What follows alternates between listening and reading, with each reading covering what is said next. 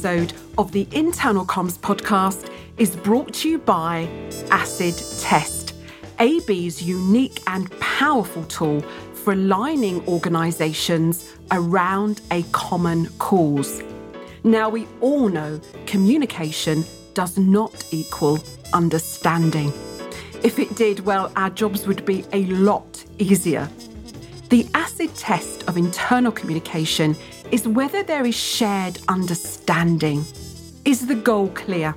Are we all pulling in the same direction? Do we share the same priorities, the same purpose? Acid test is a powerful tool that reveals knowledge gaps inside organisations. Its unique and proven methodology gives you the insight and information you need to drive performance by creating deeper understanding and alignment. Now, listeners, you know how fond I am of asking open, probing questions that hopefully reveal fresh and genuine insight. Acid test is not a tick box survey. Instead, the method is a message. Simply taking part in acid test makes employees feel heard, understood, and valued. Visit abcom.co.uk/acid test to find out more. Download a PDF to discuss with your team and arrange an informal call to discuss acid test with me and my AB colleagues. So that address again for you, abcom.co.uk/acid test. Now is the time to take a privileged peek inside the mind of your organisation by asking the questions that matter. Acid test, a communications audit without the autocomplete.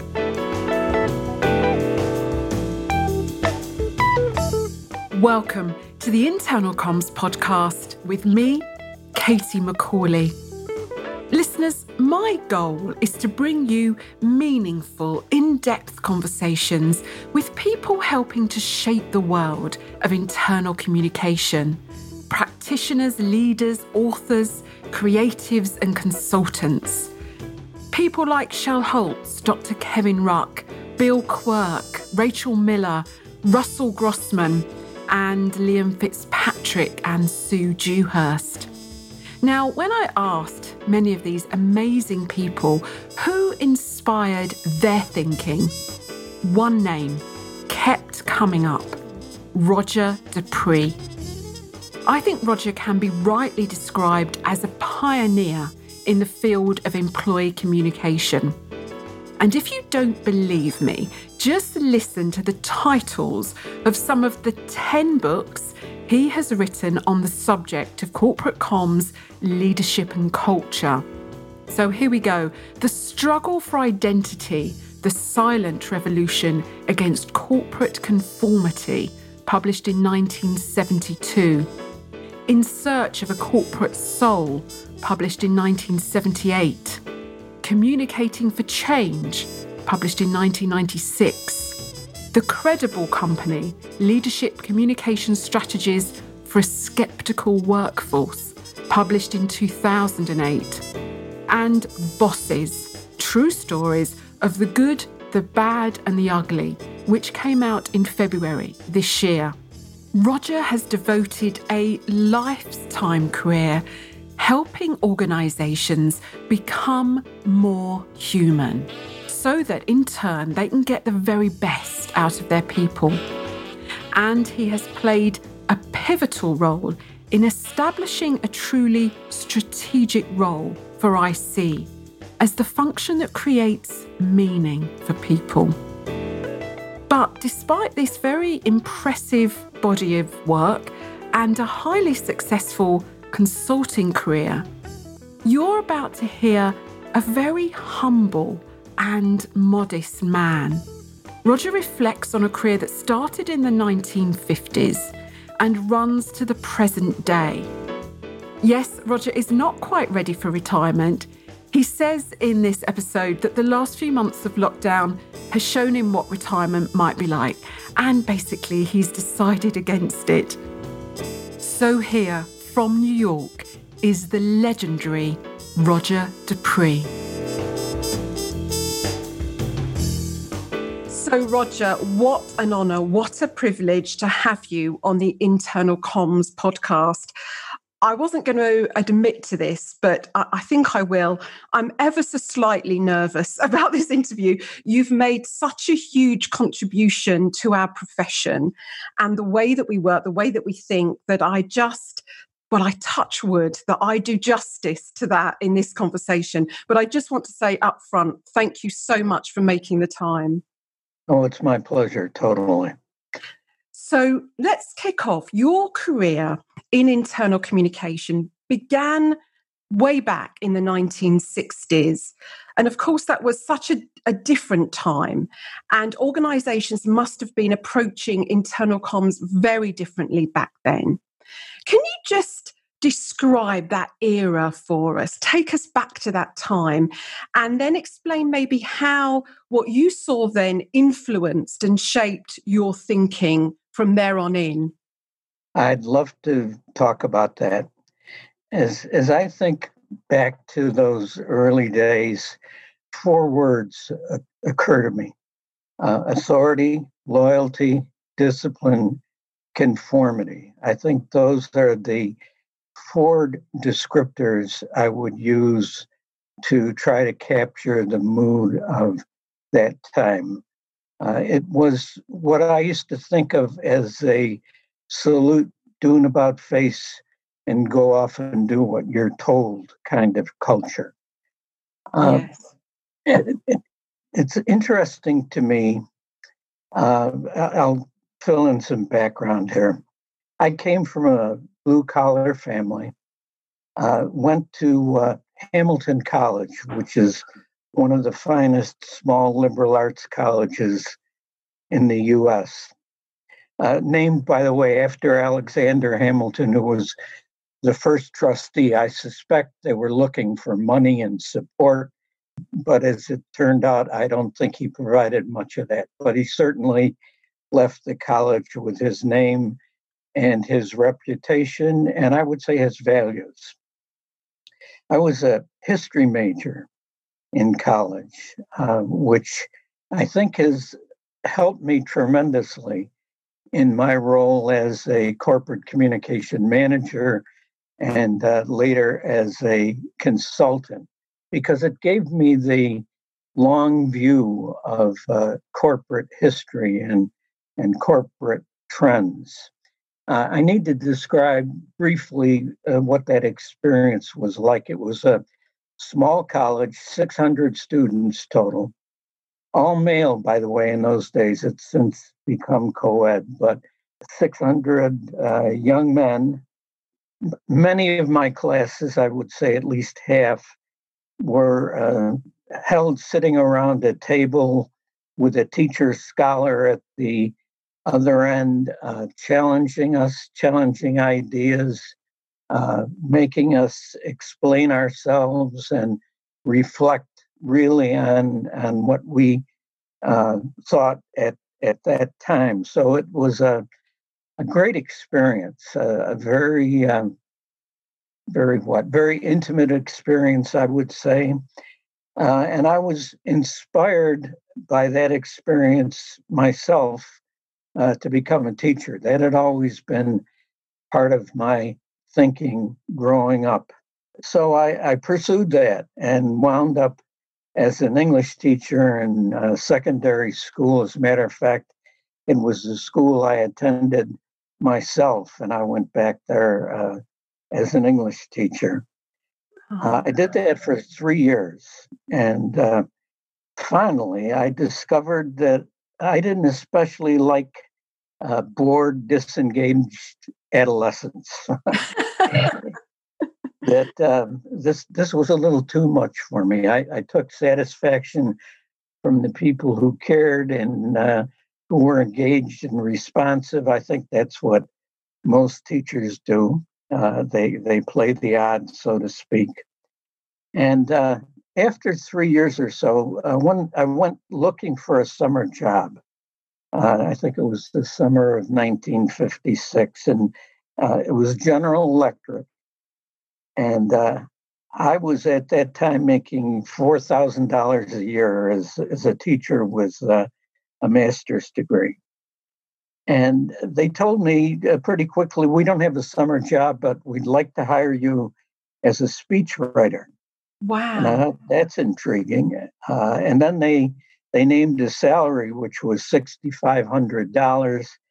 That turned out to be a 60% increase in my income. We had just had a baby that summer, our first, a daughter. And so this was more tempting than I could resist. And after a lot of soul searching, I took that position.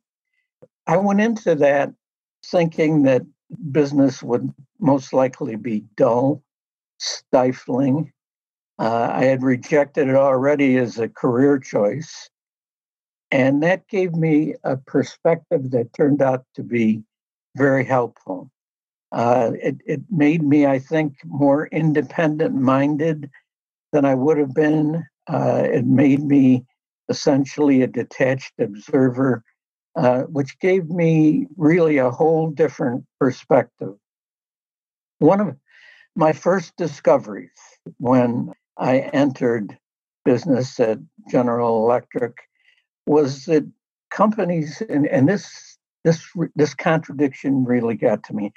Companies work amazingly hard to find the best and brightest, and then, in my opinion, immerse them in a system designed to limit their innovation, to limit their creativity. And it just made no sense to me at all. And I thought at that point, people have to start working to humanize these organizations, to unleash this talent that they search so hard for and work so hard to sort out the people who are likely to succeed. Mm. Some years later, I reflected on all of this, and it occurred to me that there was a reason for it. I think I'm right in this theory, but I'm not sure. What occurred to me was the young executives that I was seeing at that point had all served in World War II and Ah. had been steeped in command and control style of leadership. And they brought all that to the organizations that they had just joined. And so their view of life was, we'll have a chain of command here. You will not speak above the level of your immediate boss. You will be loyal. You will respond to authority, basically do as you're told. And I found that explanation to be pretty persuasive because I think those were the people that dominated that culture. And I think for those reasons. So, what did all that mean for internal communication? And I pondered this for a long time. Uh, at that point, it was pretty clear what the impact was. The result was sort of a twofold approach to internal communication, what I would call frivolous newsletters full of employee service anniversaries, obituaries, births, and want ads, all in the name of one happy company. That was sort of the mentality. We're all in this together, and in return for paternalism, we will expect your loyalty. Not necessarily your ideas or your imagination, but your loyalty. The other approach that was very much apparent at that time was publications that were based on propaganda and very simplistic. I would say it was sort of the Adam Smith capitalism coupled with anti-union sentiment. And so internal communication was focused on one of those two approaches. As I looked at all that, I thought somehow there's got to be a better way. And as an independent observer, I determined to find an approach that I felt was based on real audience information needs as opposed to what was being cascaded down to people along with orders for their actions and for their behavior. So with all of that as background, I think you get an idea where I began to think about where I should be coming from as an internal communication person. I didn't, I listened to Bill Quirk's interview yesterday, which I thought was phenomenal. Thank you. And he, like me, had no idea what internal communication meant when he first got into it. I had no idea that such a specialty could even exist. Yes. And when I got there, I found, it did, but it was pretty primitive.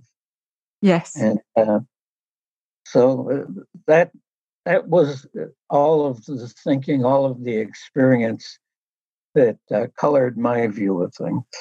Just digging into one thing you said, I just picking away at this because just really want to understand what you meant by that. You said a couple of times there that you felt you were this independent, impartial observer.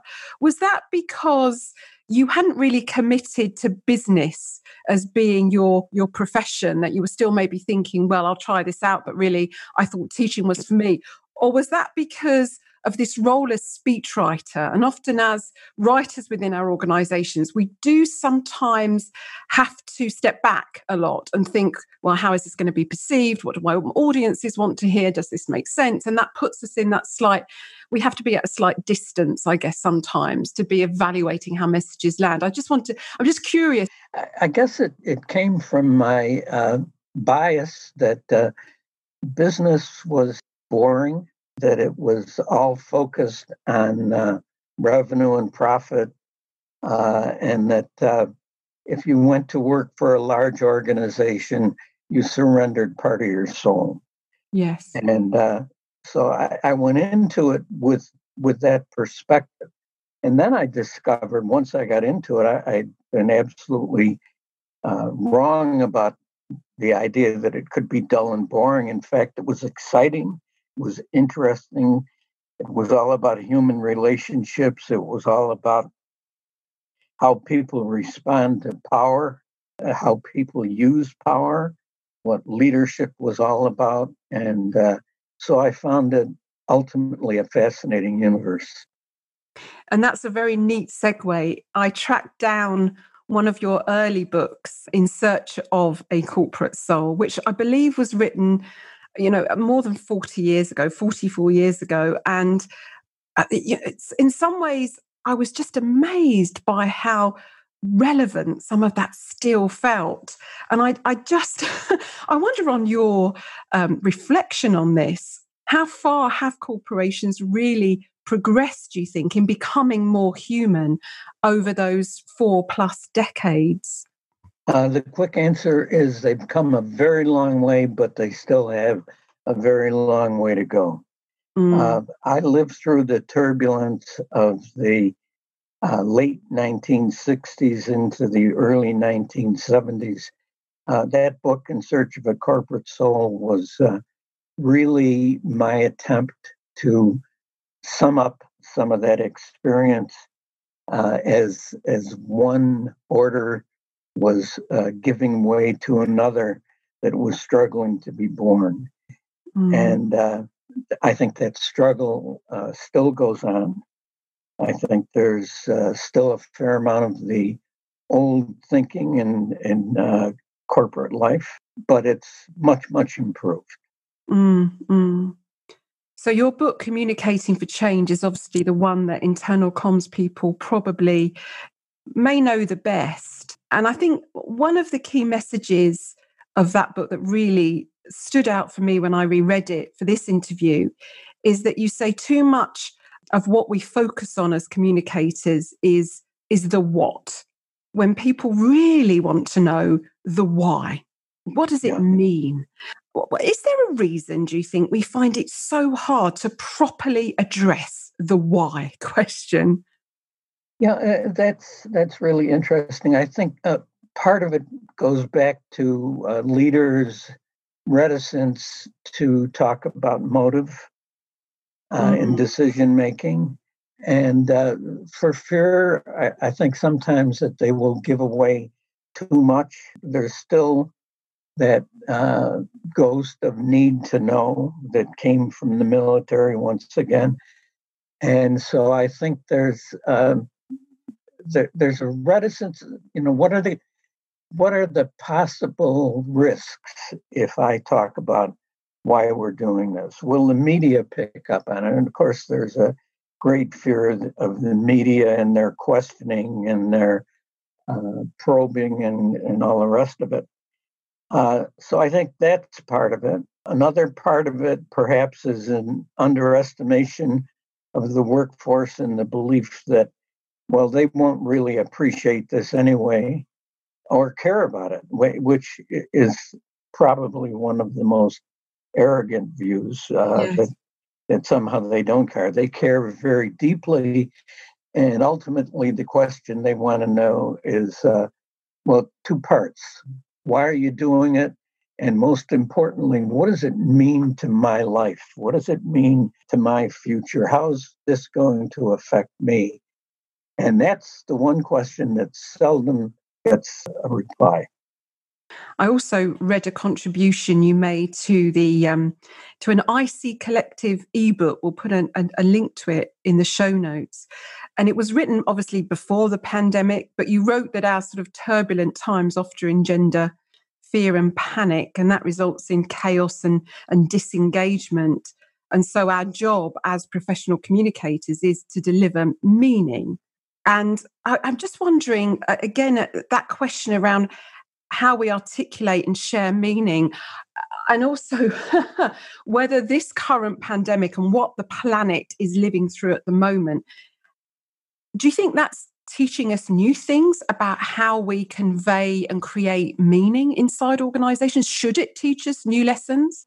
I think ultimately communication in an organization has to be holistic. And by that, I mean, we need to educate people in organizations to the whole picture. Now, what is the marketplace like? What are the market forces that are shaping the strategy and behavior of senior leaders? What are the challenges? What is it that the consumer needs from us? All of those questions, I think, need to be asked and answered in an effort to educate the workforce about who we are, what we're about, what we're trying to achieve, why it's so important, how those market forces are really determining and motivating the strategy. What's the connection between those two things? Yes. I think the best way, in my opinion, to somehow rationalize change is to talk about those matters because they make the case for change. And all too often, that case is not presented to the people in the organization. There's an assumption that somehow they will put all this together. If we just feed them information, they will have the capacity to pick and choose and finally understand what we're up to. And that's a silly assumption. As you say, people are a lot more interested.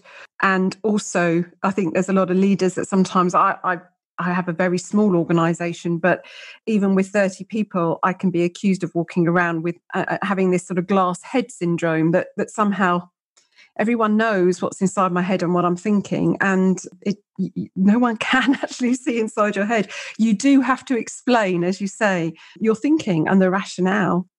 And you have to explain over and over and over again. And that's a hard thing for leaders to do. They get sick of saying the same thing, and they begin to back off the message and believe that, well, now everybody understands because I told them once. Yeah, absolutely. I often say to clients, just at the point when you're getting very bored of saying it, it might be when people are starting to sort of finally join up the dots. So now is not the time for a bright, shiny new message. We also, I think, have to get to that first line boss. Boss is a word that people I don't think particularly like because they somehow connect it with arbitrariness and authority and all the rest of it. But that's really what that person is, and that's how people who work for that person refer to him or her and see the role. We have to get to those people and truly educate them in the holistic view of the business so that they're capable of interpreting these large events. Because after all, these are the people who have the greatest amount of contact with the employee doing the work, who in best cases are the creators and the innovators. I'm gonna jump forward slightly then, because I want to focus properly on your latest book, Bosses, the true stories of the good, the bad and the ugly. But before we get there then, because we are talking about line managers, as you say, frontline managers here, Gatehouse, an agency in the UK, does a survey. It's called the State of the Sector every year. And I see professionals every year complain that the lack of communication skills amongst line managers is one of their biggest challenges and hurdles to effective internal communication. Why do we find it so hard to give line managers the information, the confidence, the wherewithal to become communicators, effective communicators? What do you think the missing link might be there? Primarily, we haven't trained them. Yes. We haven't given them a set of expectations that this is a crucial part of their role. And we tend not to make good selections. I think it's pretty clear that selection is the crucial piece of this. You can't make a silk purse out of a sow's ear, as the old saying goes. And if you pick the wrong people to be bosses, and this happens time and time again, we pick the best contributor or the best technician, and we say we're now going to promote you to the role of team leader or whatever term we use in a particular organization, without a list of expectations, behavioral expectations, and most of all, without accountability. Gallup says, and I believe this, they say from their research that 8 out of 10 times the leadership picks the wrong person to be the boss. So you start with that conundrum. What do you do when 80% of the time you're picking the wrong people? And then we make it even worse by not training them.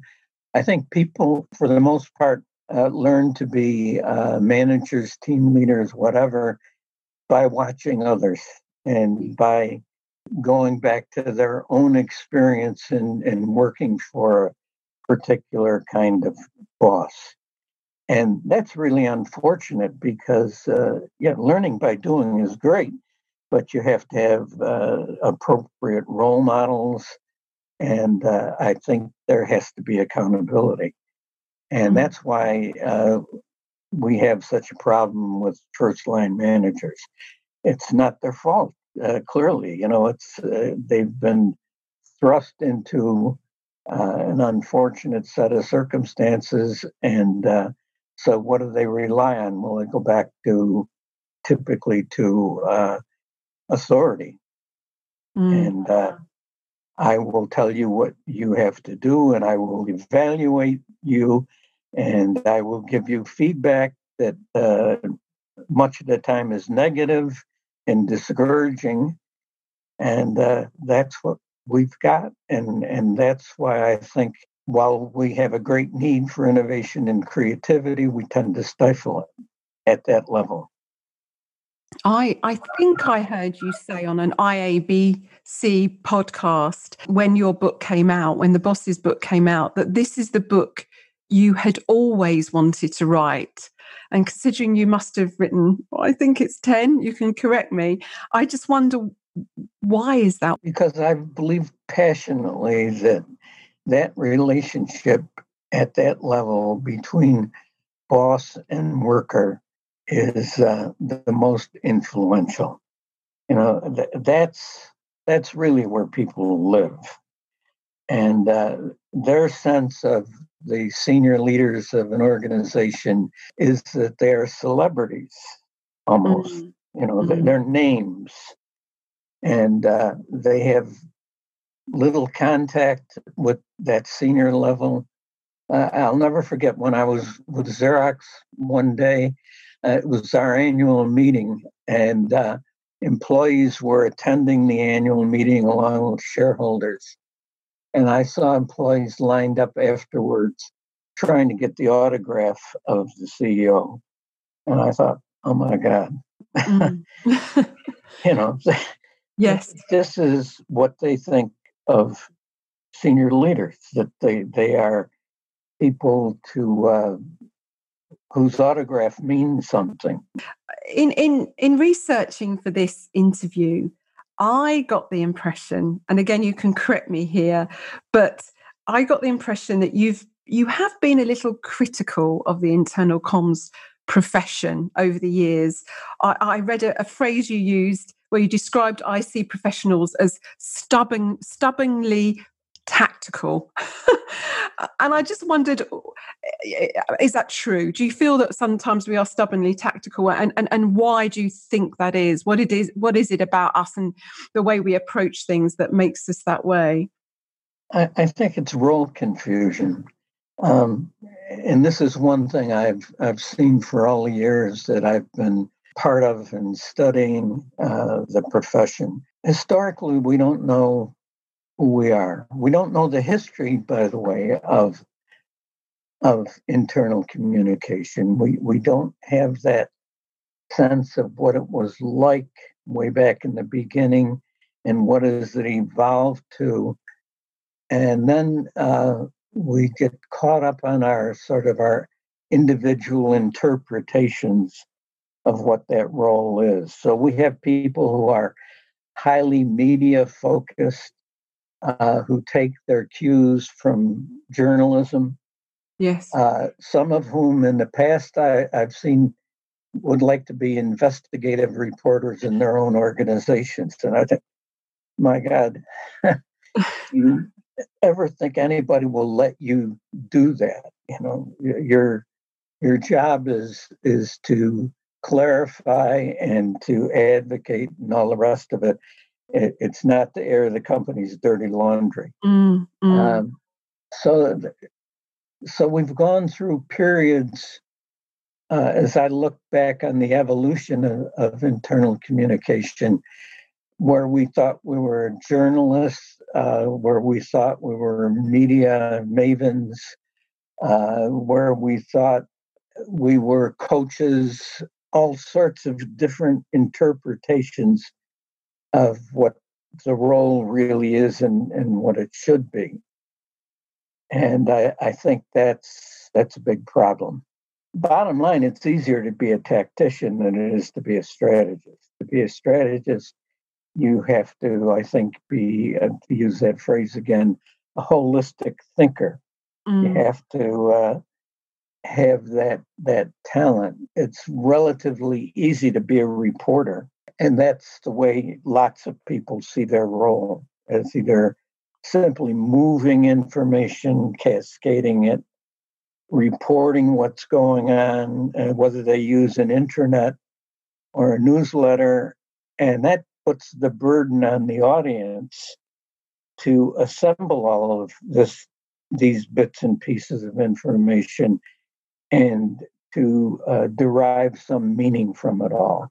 And I think that's an impossible challenge. And presumably actually getting more difficult, because as there are more channels and platforms, and as everyone in the organization can become, I guess, a publisher of content on internal social networks, then the noise level goes up. And then I don't know what you feel about that, but potentially the meaning level, if there's such a thing, can go down. I don't know if you have any reflections on, the noise levels inside organizations at the moment, the way that we've perhaps used or even misused technology as internal communicators. Yeah, that's a major issue. And I go back again to the role of that first line boss who should be an interpreter. Yes. We haven't equipped them to be interpreters, but that's really what they should be. What is this big decision, this reorganization? What does it mean for us as a team? Yes. And what are the implications for our behavior and for our own team strategies? I think issues like that need to be aired, and people need to have the opportunity to ask tough questions. I also wonder whether you've had any reflections on, we've seen the rise of employee activism. We've seen workers walking out, whether it's Wayfair in the US, we've had Google employees signing petitions about Dragonfly. Here in the UK, a retailer, Ted Baker, also got into some sticky situation. Is employee activism actually a good thing? I'm wondering whether we should be dampening it, or whether it just means that we need to learn to listen harder, I guess. And as you say about dialogue, actually encourage those conversations to be had internally. Absolutely. If you silence and suppress conflict, which we have often done, you're going to get an explosive reaction. Just look what's happening in the streets of American cities and cities in the UK and all over the world in response to police brutality. Yes. And to the murder of the man in Minneapolis with a cop sitting essentially on or kneeling on his neck. If you suppress that kind of stuff and basically minimize it, then I think you bring on an explosive response that you're going to have a very difficult time controlling. We need to confront conflict. We need to appreciate conflict. So I think activism should be encouraged, and it should encourage dialogue and understanding and inclusion. I'm very much encouraged by what's happening in the U.S. and the fact that protesters are finally out there acknowledging what we've all known was true in past racial history. In the UK in particular, every Thursday night for a while, we were going outside on our streets and clapping for the NHS, the National Health Service. And it seemed to me through this pandemic that all of a sudden the world was interested in frontline workers, not just in hospitals and in care homes, but we had newfound appreciation for the guys and the girls that were turning up to in our grocery stores and collecting our rubbish and all the rest of it. But it seems to me that, and in your boss's book in particular, you talk a little bit about blue collar employees who you can see have got this relationship which is just not built on trust. It's just not a meaningful relationship. I loved a quote, but I believe you were running a workshop and one of the employees, frontline employee, said to you, buddy, you can believe two signs around here, regardless of what the bosses are saying. One says wet paint, and the other says, pardon our appearance. All the rest is bullshit. And that made me laugh out loud, because I thought, do you know what? We've got so many clients who, hand over heart, have still got employees that just think, I don't feel part of this. There isn't mutual understanding and there isn't mutual respect. Am I being too rose-tinted have I got rose-tinted spectacles on to believe that this pandemic could flatten hierarchy a little bit, could bring leaders more into the mindset of being almost a servant leader to their front line? Or am I just a bit idealistic there in that thinking? I absolutely think it's that kind of opportunity. Whether or not people will take it is a whole different question. I look at the reaction of politicians in the U.S. to the pandemic, and some have been very dismissive. Some have been very proactive. The governor of the state where I live, New York State, Andrew Cuomo, has really been the exemplar in all of this. I marvel at what he's done. Every single day since the pandemic became real, he's been on television for an hour, including weekends, explaining how people must behave, explaining what's likely to happen based on experience in other countries, and imploring people to exhibit the right behavior. There are 19 million people in New York State, and he has somehow persuaded 19 million people, most of whom are willing to wear a mask, to stay 6 feet apart, and to stay in their homes for 3 months. Mm-hmm. That's an amazing bit of persuasion and an amazing bit of communication. I've marveled at his behavior as a leader as I've watched all this unfold.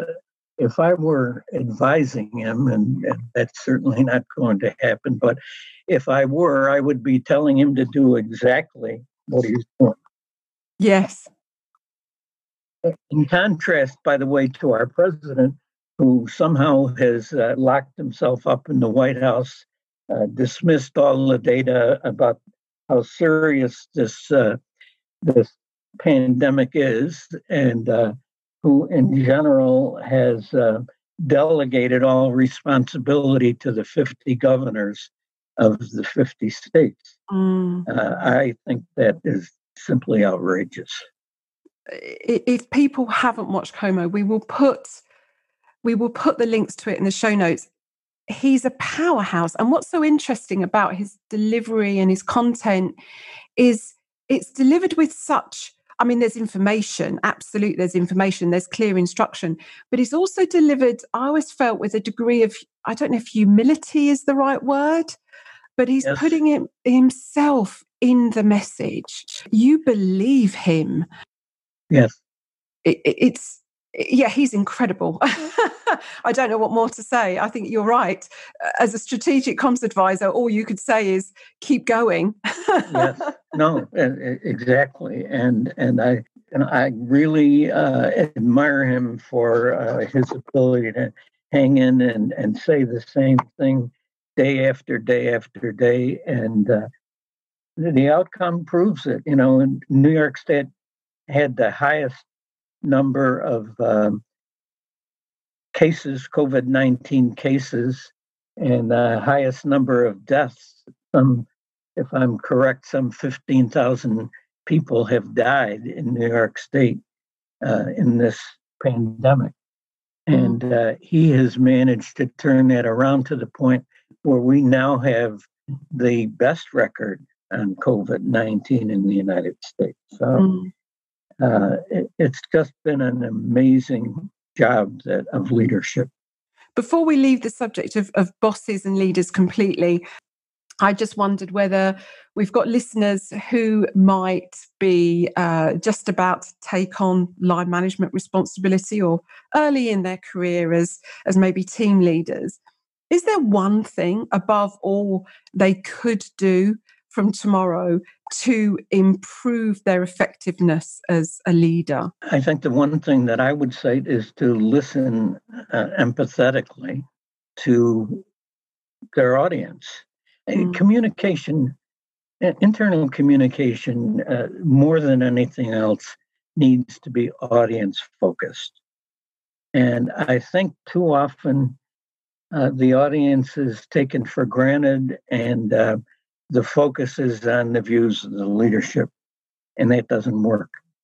I'm a big fan of listening. We've been doing a lot of broadcasting at people, which is often what happens in a crisis because we want to get instructions out. But listening is so important. Oh, it's cathartic. And, what has always fascinated me about running focus groups, which is a major tool, as you know, of consulting, is the number of people who will come to you after the session is over and say, I really enjoyed that. Yes.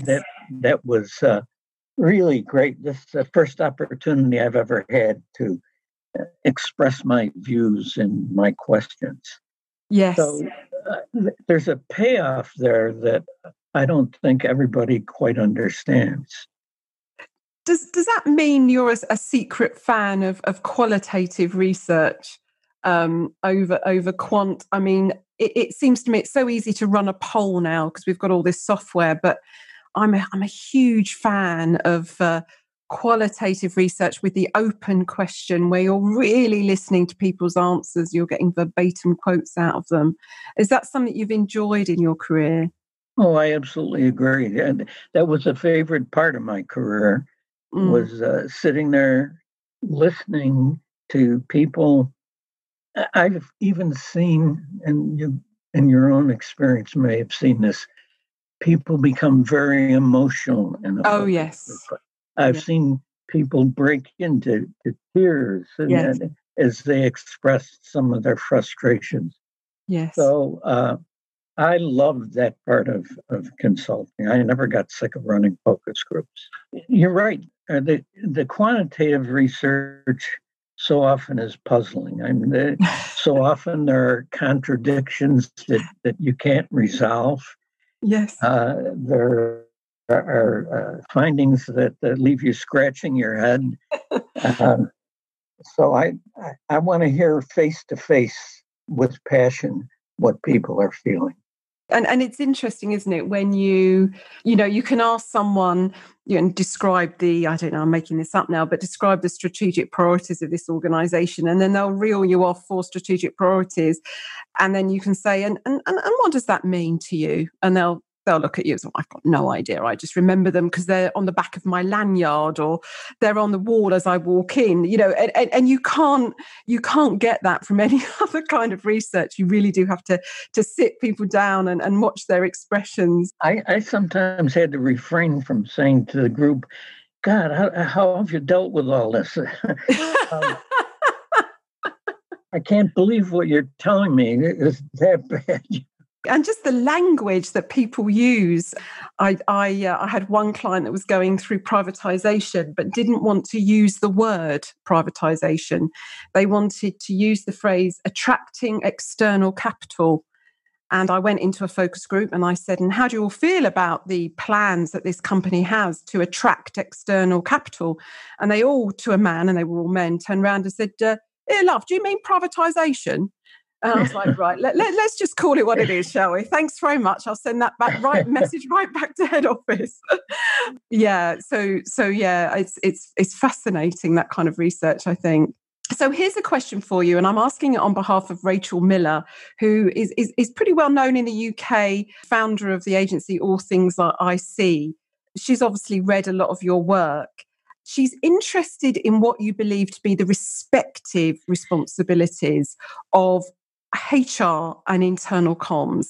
She's thinking, how do we avoid a turf war here? Where does the role of HR stop and where does the role of internal comms begin, I guess? I've believed for a very long time that the silo problem undermined what we were attempting to do in internal communication. That, it was the age-old question, where should this report? Should it be part of public affairs? Should it be part of marketing? Should it be part of human resources? Where does it belong? I think that's a fallacious discussion. I think what really needs to happen is that those silo boundaries have to be taken down. And we need in organizations to create a group that would include all of these specialties in one group. Human resource people, internal communication people, leadership coaches, people who understand reward and recognition, all in one group, and with a very senior person leading that group and having the ear of the senior staff. And I think that's the way things should be run. I think as long as we have these separate organizations behaving as though the disciplines had boundaries, we're not going to succeed in properly advising and coaching the senior staff. What you described sounds so powerful, but at the same time, I have to be honest, I haven't seen that inside many organizations. So it'd be great. I've seen it in 2 or 3 places and admired the way that people work together when you took away the label that, well, I am an HR person or I'm an internal communication person. What they should be thinking and saying, I think, is I am an advisor to senior leaders who need counsel and who need support. And we should create a group that's capable of providing all that. I love that idea. So we started this at the beginning talking about the 1960s, this kind of command control culture that possibly stemmed from people who had experienced the Second World War, expecting blind loyalty. And obviously so much has shifted in that time and changed. I'm just wondering, when you set out on this journey, didn't even know what internal comms was, you've ended up being, I think it's fair to say, the world's leading authority, really. Every time I spoke to anyone internal comms about the fact that I was about to interview you, they were like, oh, really? That's absolutely amazing. You must ask him this. When did you know? There must have been a moment when you thought, oh my goodness me, I've had such an impression on a profession. Was there a moment when you suddenly realized that you were having such a profound impact on a particular discipline? Oh, that's an interesting question. I guess when I started writing the books as a way of defining what I thought this profession ought to look like and be like, then I began to have some small insights that I was having an influence.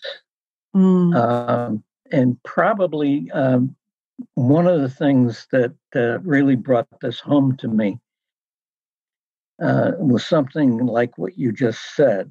The Communication Leadership Exchange in the U.S., they did a survey of their members, who are mostly senior communication executives in the U.S., and they told me that my name kept coming up over and over and over again.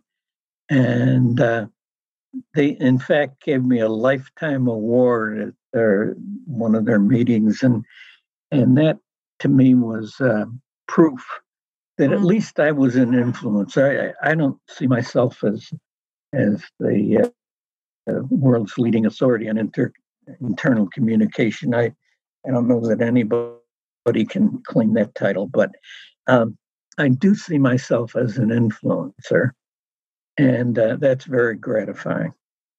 How would you like to be remembered? What would you like to be remembered for?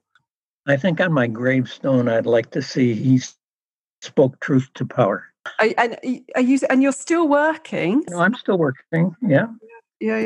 I pick and choose very carefully what I want to do, but I'm still working. And you say you pick and choose. I have to ask this question. I'm just very curious. What kind of projects, when you see them, what kind of projects do you feel you just can't resist? You know, what passes and you think, oh, I have to get involved in that. That sounds too good. What kinds of projects are those? I love, I guess it's a teacher in me. I love training projects. I love to have the opportunity to work with a company to get their first line team leaders to conform to what I think they should be. I find them, interestingly, at the same time, frustrating. And the frustration comes mainly over the turf war between human resources and internal communication.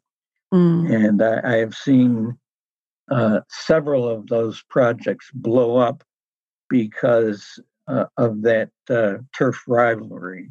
And it has to do with HR saying, well, training is strictly ours. You and communication have no business being part of this. And the communication people pushing back and saying, well, we understand what communication strategy is all about. We don't think you do.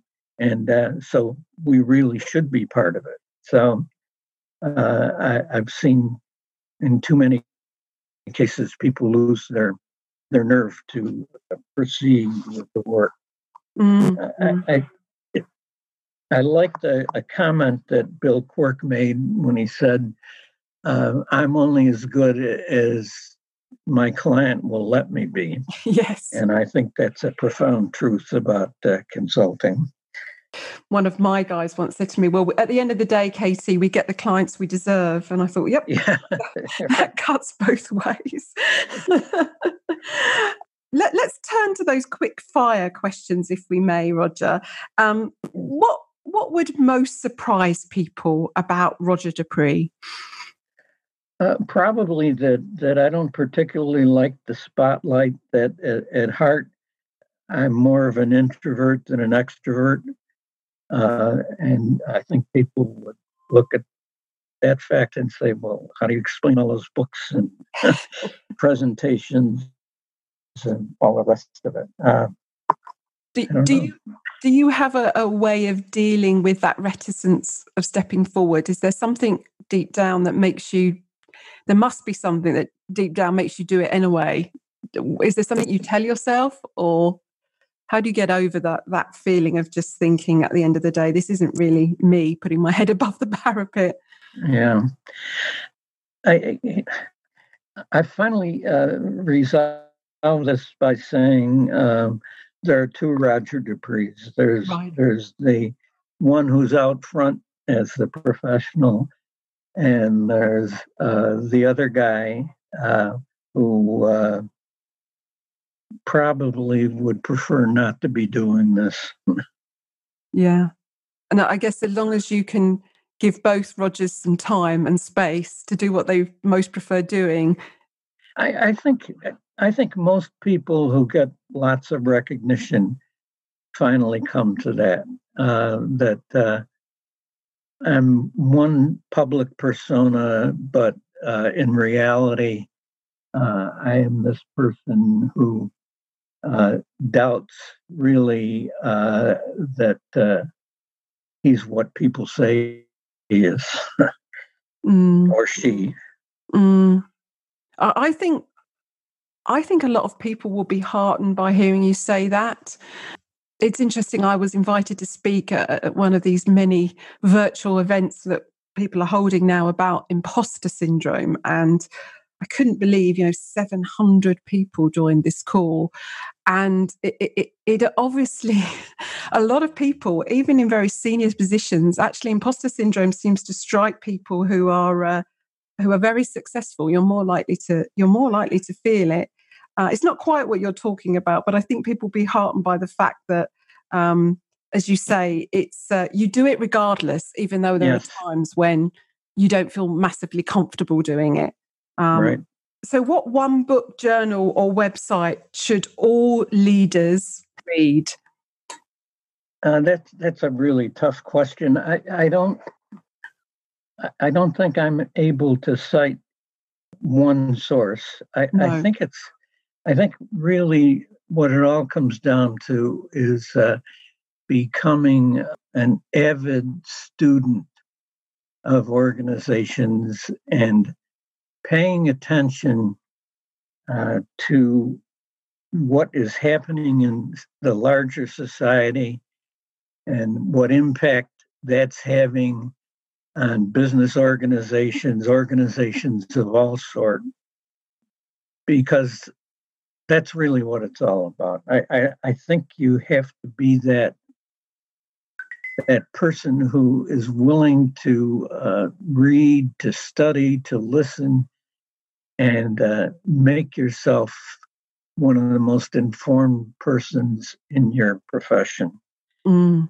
And from that, I think you are able to create other things. So here's a question that often stumps people. What would you do tomorrow if you knew you couldn't fail? So we take failure off the table. Probably retire. Well, people could argue you deserve. And I've gotten a good look at that over the last 3 months, and I don't like much of what I see. Great. I can have you back for part 2. We'll get you and Bill Quirk on the show together. That would be a laugh. So when you think of the world's best leader, alive or dead, who comes to mind? Well, it probably, I would list several. I would go to the well-known ones like Franklin Roosevelt and Churchill and Obama would be up there for me. And certainly Andrew Cuomo. I think he has behaved in such a way that he has gained all sorts of respect all over the world, and he's such a contrast to Trump. Yes, absolutely. Yeah. So finally, we give you a billboard for millions to see. It's kind of a metaphoric billboard, really, but we do actually design them up as billboards. And you get to put a message on that billboard. So what would your message be, Roger? That's easy. Seek truth and understanding. Oh, I like it very much. Before we break, Roger, I just want to make sure, is there anything that I should have asked you that I didn't, that you'd like me to ask you? I think we've pretty well covered the waterfront. There's nothing that occurs to me. Again, I think your questions were outstanding. The only thing that strikes me, Roger, is that a couple of things clicked for me when you said you studied history and then you taught English. And I thought, okay, I get this now. Because, I studied history, so that was my degree, but I always wanted to be Lois Lane. I wanted to be a journalist. Yeah. It was pretty much Lois Lane growing up. And when I read your books, particularly, I think it's Communicating for Change, and you start saying at the beginning, you've got to bear with me. We need to share some basic assumptions, because if we don't both all assume these assumptions, go off and read a whodunit.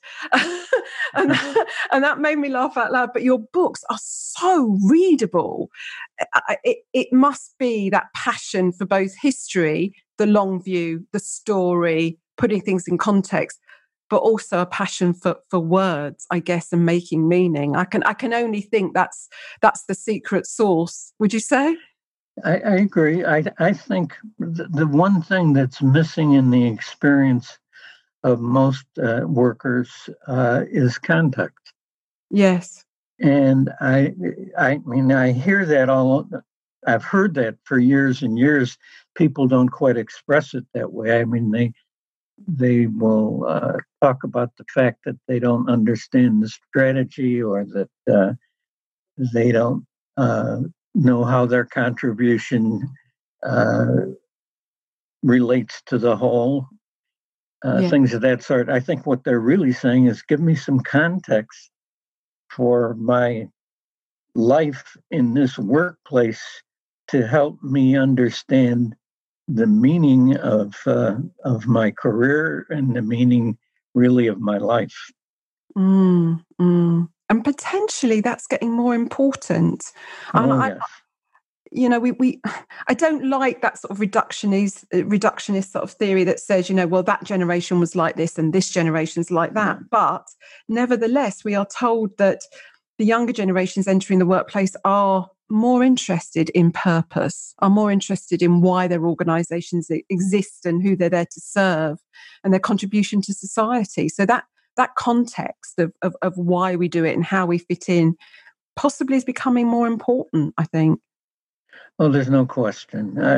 I was looking earlier at the writings of Henry David Thoreau, and it's interesting to me. I used his comment about a corporate soul as the title of that 1978 book.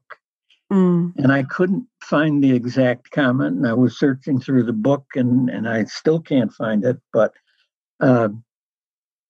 it just, all of his writings, comment after comment about your soul, the impact of what you're doing on your soul. He was a businessman, interestingly.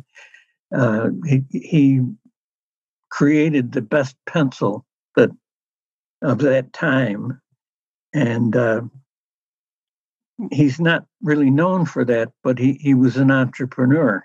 Wow. And at the same time, one of his main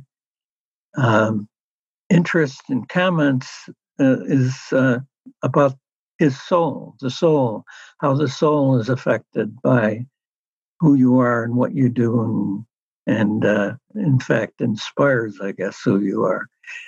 So that's worth remembering.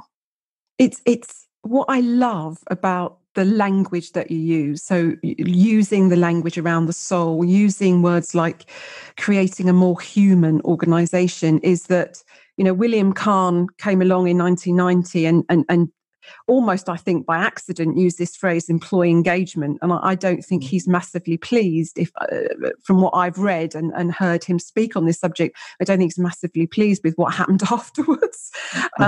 But that phrase, employee engagement, for some reasons never worked for me. I think it's because we never go down the pub, well, certainly not in the UK, we go down the pub at the end of the day and say, I felt massively engaged at work today. We just don't. Yes. Whereas your language feels, it's just real language and it means something. Well, thank you. I think engagement comes and goes. I don't think there's anyone who is permanently engaged. I think it's always a reaction to circumstances. One day I may be highly engaged, another day I may be totally disengaged. So I think that's a feeling. It's not a constant condition. That makes perfect sense. Roger, it's been an absolute pleasure to have you on the show. Thank you so much. Well, it's been a pleasure to do this. I don't often get an opportunity to philosophize about this profession and where I've been and what I might have contributed. So thank you for that opportunity. So that's a wrap for this episode of the Internal Comms podcast, and also for Season 3 of the show. To find out more about Roger and the things we discussed, head over to the show notes on AB's website. That's abcomm.co.uk/podcasts. You'll find the show notes there, plus all our other episodes. And while you're on our site, you might like to sign up for our monthly newsletter. It's called I Saw This and Thought of You. We've been giving this newsletter a lot of extra love and attention during this pandemic. It's where you'll find newsy nuggets about comms, free resources, new reports, the latest events, and of course, updates on the show. Listeners, as I record this, we are about to exceed 40,000 downloads in 55 countries worldwide. From a standing start, and because this is aimed at a very discreet audience, I am amazed by those metrics. But what's more important to me is that I've heard from listeners who've reached out to me to say that these conversations are inspiring, informing, and motivating them. Listeners, you can help this show reach an even wider audience simply by rating it on iTunes. So if you could do that, I'd be incredibly grateful. And please do continue to reach out to me. I love hearing from listeners. I'm on Twitter, LinkedIn, and you can also find me via AB's website. In particular, tell me the types of people you'd like me to interview in Season 4, which kicks off in September 2020. So, until then, lovely listeners, keep motivating, informing, and inspiring your own audiences. Do stay safe and well. And until we meet again, remember, it's what's inside that counts.